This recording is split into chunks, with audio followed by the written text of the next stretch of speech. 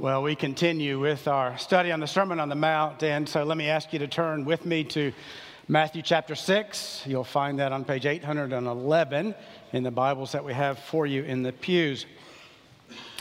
Some years ago, when we had all of our children at home with us still, I was really tired one night and went to bed early before our kids did, before Judy did, and I was trying to go to sleep, turned the lights out, lying in bed, kind of getting ready to doze off to sleep, when all of a sudden my 16-year-old son, Wesley, yells, "Dad." Now, he's in another bedroom down the hall, and he's trying to sell his car on eBay. And so when he first yelled, "Dad," I was just slightly annoyed and just didn't say a word. I just completely ignored him.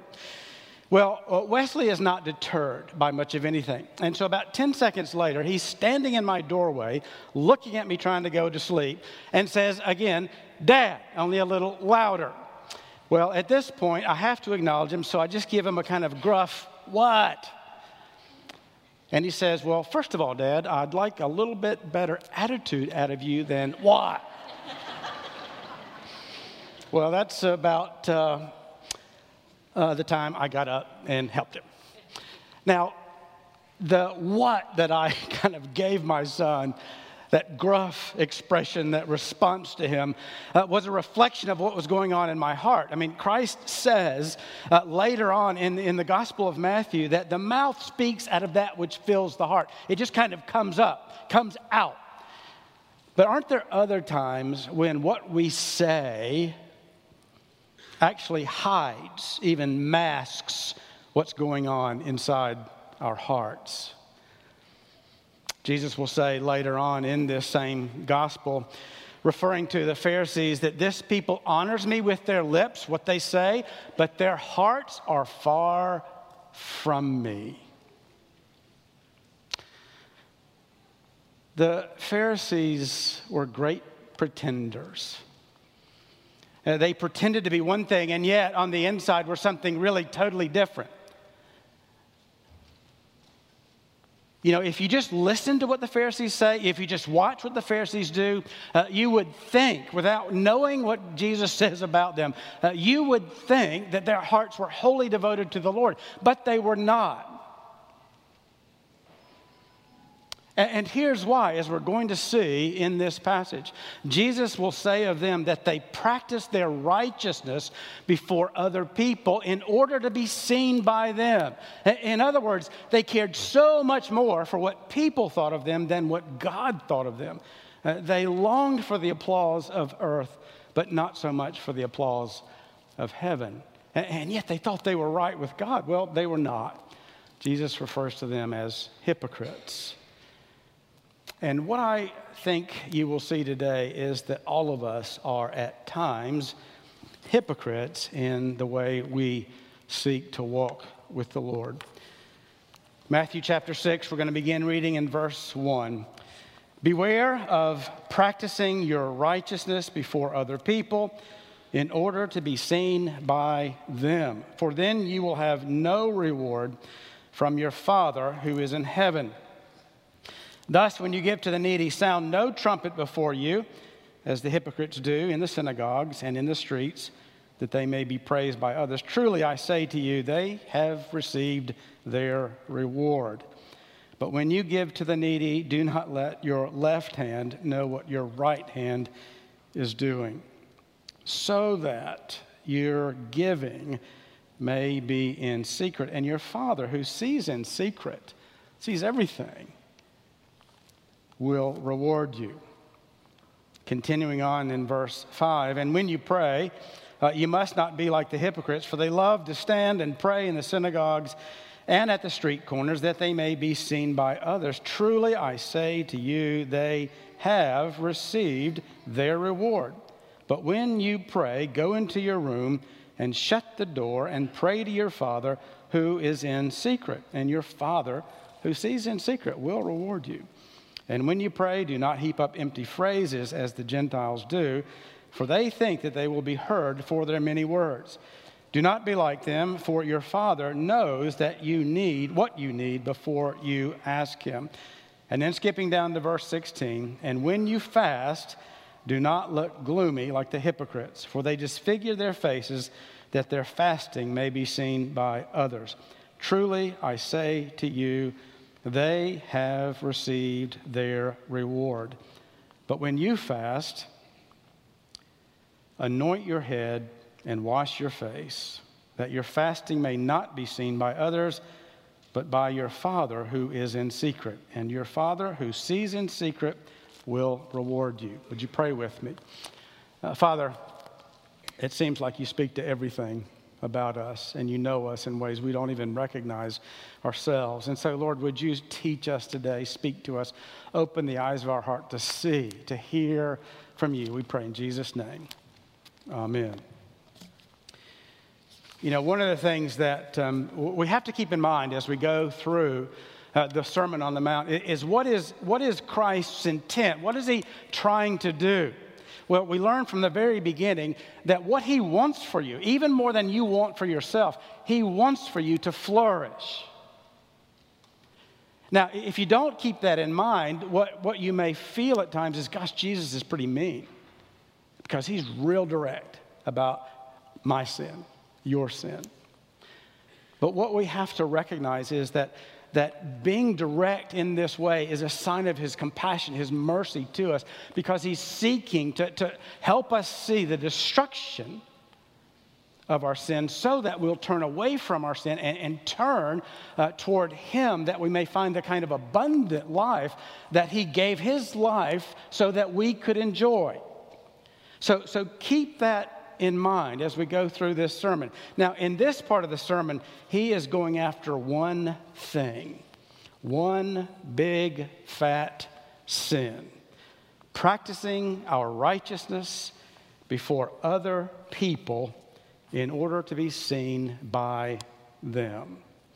And so what I want to do this morning is to ask 3 questions of this text. First, what does it look like?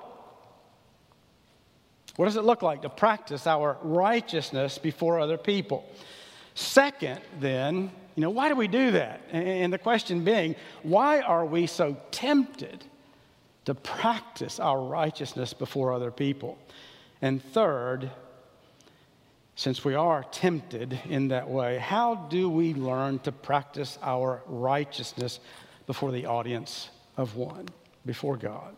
So 3 questions. What does it look like to practice our righteousness before others?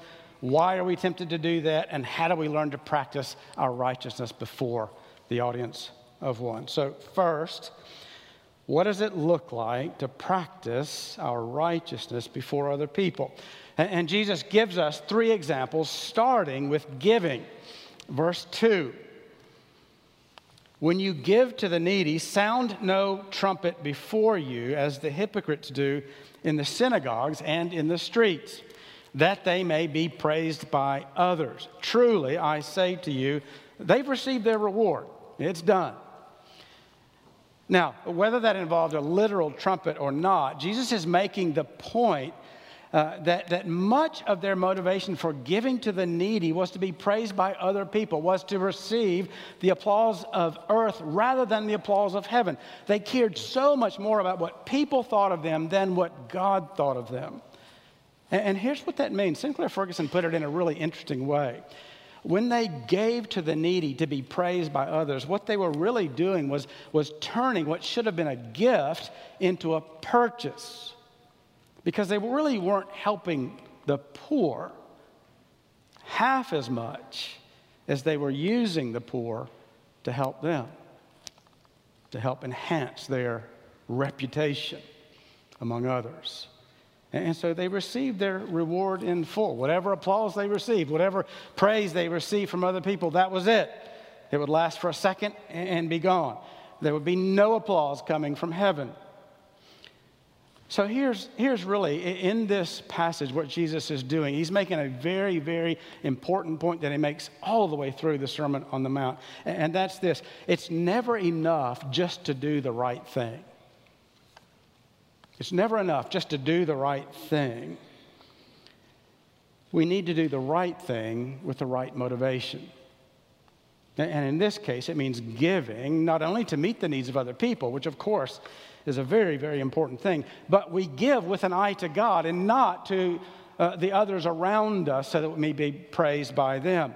We give with an eye to God in terms of obedience. We want to obey the one who has given his life to us. We look to him and in our giving as gratitude for all that he has given to us in Christ, everything we need for life and for godliness. And we look with an eye to God in our giving as a desire to please our Heavenly Father. So that's what we are supposed to do, and we're supposed to do that in secret.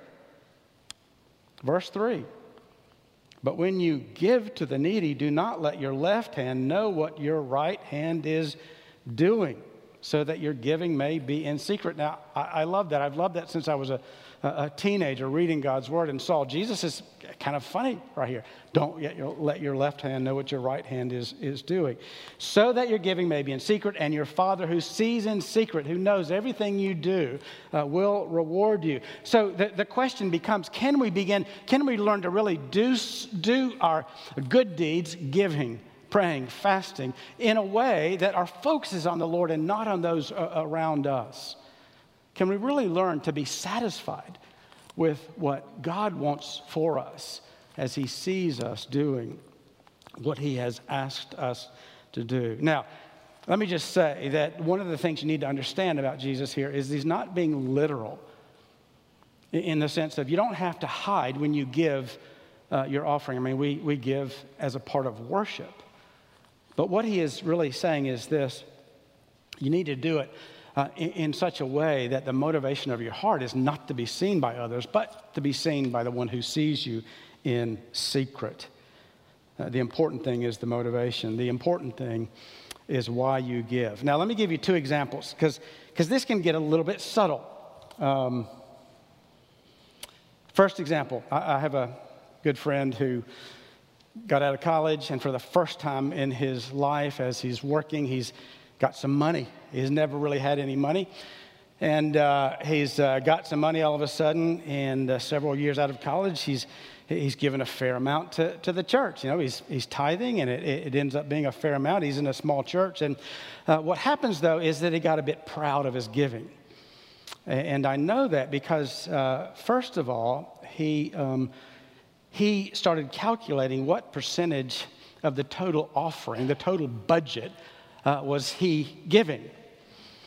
Now, the other reason that I know that he got a bit proud was that he told his mother one day how much he had given, and he got exactly what he deserved: silence, even from mom, not just from heaven, but from mom. Now, how do I know these things?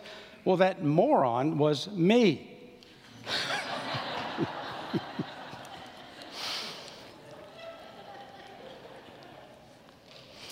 Now, let me give you another example, and I promise this is not me. This is the good example. Another young man gets out of college and never really had a lot of money, but all of a sudden, within about 3 or 4 years, he is earning a lot of money. I mean, a lot of money. And so much so that within about 3 or 4 years, he's giving as much as he made in his salary the first year out of college.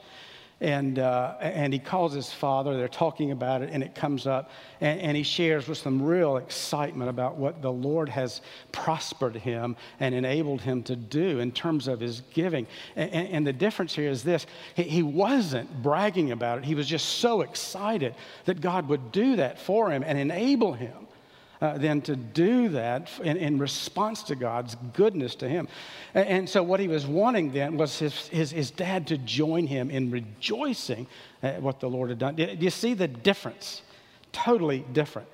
Both very similar situations, but one is doing it with an eye to God and not with an eye to those around them. He was not bragging. He was not looking for the affirmation of others, but for the affirmation of God. So, 2 examples, 2 very different motivations. One for the applause of others, one for the applause of heaven. Now, Jesus gives us 2 other examples. He moves from giving to praying and then to fasting. And the point being this, in all three, that no matter what good deed we do, what good things we do, the motivation behind what we do is just as important as what we do. They need to be in sync. And so when we practice our doing good things, primarily for the motivation of other people, then we're really not doing it in a righteous way. And that really isn't righteousness according to the Word of God. So, I want to get to our second question.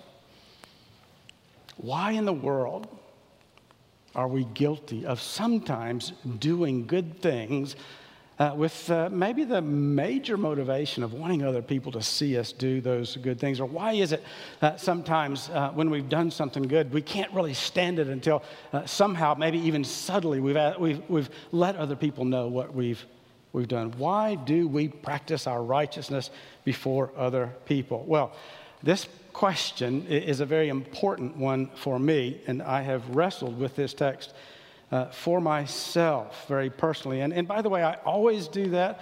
I never preach without having to ask the question, what are you saying to me? I want to be able to stand in integrity and be able to speak to you. But this is an important text for me because you may not know the Enneagram personality profile. Maybe you do, but whether you do or not, on the Enneagram profile, I am a 3. Now, what that's called is the achiever. There are strengths and weaknesses, of course, with each of the personality profiles. Strengths include being self-assured, being competent, being a role model who inspires others. But listen to the primary weaknesses, or the primary weakness: being overly concerned with what others think of them. Is that a weakness for me? Absolutely. It's not as significant in my life now as it was, say, 10, 15 years ago, but it's still there. And you know, when you think about it, it's not just something that Enneagram 3s wrestle with. It's a universal problem, I would say, for all of us. At some point, we wrestle with wanting other people in an unhealthy way to affirm us. Let me just say, there's nothing wrong with being affirmed by other people. That's some of the ways that God encourages us at times. But when our primary desire is to do something and can't really stand it unless we're affirmed by other people, then there's something that's gone wrong. You know, we, as a friend has put it, we are affirmation chasers.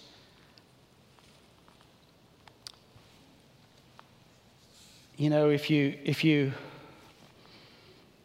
have had children, or if you have good friends who have children and you spend time with those children, it becomes very obvious. You know, watch me. Those are the two words you hear a lot, or at least you see that. Watch me swim, watch me draw, watch me color within inside the lines, and, you know, watch me do this, watch me do that.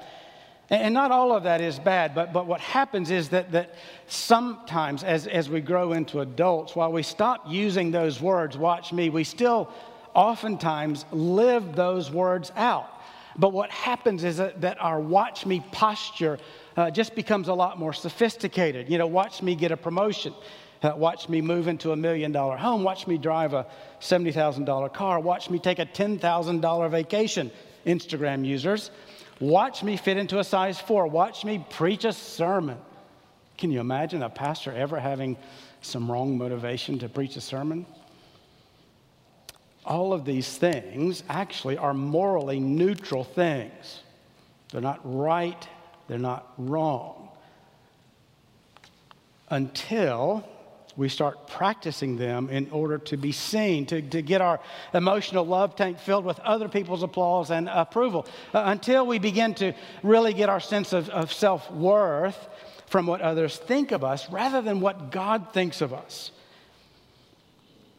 And so, as we wrestle with that, as we acknowledge that there are times when we are affirmation chasers. You know, how many times have you fished for a compliment?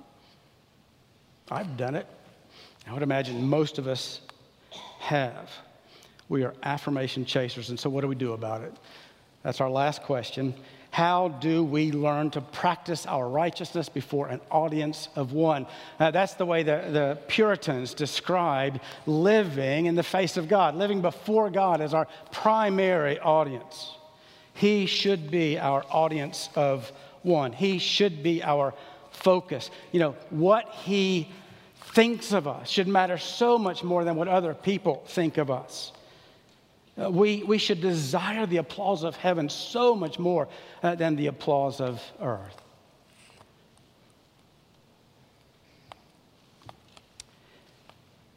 But again, the question is, how do we do that? How do we learn to practice our righteousness before an audience of one? Well, think about it this way. Years ago, Rolling Stone conducted an interview with James Taylor, the singer, well-known singer from the really late 60s and forward, still doing concerts today. And one of the questions that was asked of James Taylor was this: how do you deal with insecurity when other people criticize your music? And this is what James Taylor said. Here's how I deal with it when people criticize my music. I tell myself I will be fine as long as every once in a while someone like Bob Dylan or Paul McCartney says to me, "Keep going, kid." He's telling the story of most of us. We all run to bigger voices when the chirping voices hit our insecurities. We look for some larger, bigger, more credible voice to kind of negate the verdict from those who criticize us. It's a human impulse. It's something that is not at all unique to James Taylor, not unique to artists, not unique to any kind of people. It is very much a human problem. And so here's the point that Christ is making for us in this passage. There is only one larger, bigger, more credible voice that can give you what you are really looking for when you want affirmation. As long as you look for affirmation from other people as your main source of encouragement, again, there's nothing wrong with being blessed by the affirmation of other people. But as long as you look for affirmation from other people as your main source of encouragement, it will be a never-ending roller coaster ride with your emotions. You will be up and down. One day someone affirms something you've done and you feel really good.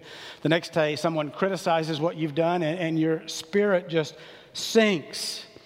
Until you listen to the voice of God as the primary voice that you need to hear, life is going to be an emotional roller coaster. Let me give you some examples of that, and I'll be quick with these, but I want you to hear these, and you could make a very long list of these. These are things that you should go over and over and over until you really do begin to trust in God's voice and not so much in the voices around you. First example, unlike others, God doesn't condemn us when we fall, no matter how large the fall is. Instead, he tells us there is no condemnation. No condemnation for those who are in Christ Jesus, Romans 8:1. Unlike others who reject us when we bring shame on ourselves, God says, "I will never leave you nor forsake you," Hebrews 13:5. And unlike others who give up on us when we feel like a failure because we've disappointed them on ourselves, God tells us, "I began a good work in you, and I will bring it to completion at the day of Jesus Christ," Philippians 1:6. I mean, hear those words. You're going to fail. Others are going to look at you and look down on you, and yet God says to you, "I don't do that. What I'm doing is committing to be with you and not to leave you, and also to complete the good work I have begun in you." Unlike others who pray occasionally for us, which is a wonderful thing, Jesus tells us, I live to make intercession for you. Hebrews 7:25. And unlike others who find it difficult to delight in us when they realize how deeply flawed we are, God says, I delight in you as an artist delights in his work. I rejoice over you with gladness. Zephaniah 3:17. Finally, and again, we could go on and on and on, but you need to learn to hear his voice, because his voice will give you what you need to stay the course and to live with great joy and great satisfaction. Unlike others whose affirmation of us will last only for the moment, God will one day affirm us in a way that will never go away. Well done, good and faithful servant. You need to hear his voice. Otherwise, life will be an emotional roller coaster. I want to give you 3 very simple applications, and I'll be very brief. First, the next time you have done something worthy of affirmation, which we do because we're made in the image of God and we're redeemed. So the next time you do something that really is worthy of affirmation, instead of fishing for compliments, turn to your heavenly Father and let him or hear him say to you, say about you, this is my beloved Son with whom I am well pleased. Now, he said that about Jesus at his baptism. But if you are in Christ, you too are his beloved Son, and he is well pleased with you. So hear him saying, this is my beloved Son with whom I am well pleased. Hear him say that about you, because it is true. Second, the next time you've done something despicable, which you will do and I will do, the next time you've done something despicable, instead of wallowing in guilt and shame, turn to your heavenly Father in confession and repentance and hear him say about you, this is still my beloved Son with whom I am well pleased. Third, if you're a teenager, I'm going to ask you to do something that may be very, very odd sounding, but one of the most important things perhaps you will ever do. I want you to take a 30-day break from posting pictures of yourself on social media.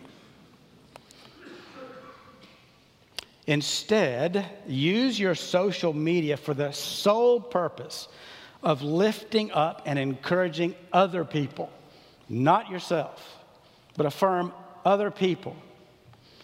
Take a break for being an affirmation chaser. Affirm others with your social media rather than looking for them to affirm you. Do that, and you might just find that you hear the glorious applause from heaven. Would you pray with me? Oh, Father, we are affirmation chasers. Sometimes we realize it, sometimes we don't. And Lord, help us be encouraged by the legitimate affirmation we receive from others. But Father, may we look primarily to you for affirmation. May we live before an audience of one. We pray these things in Christ's name. Amen.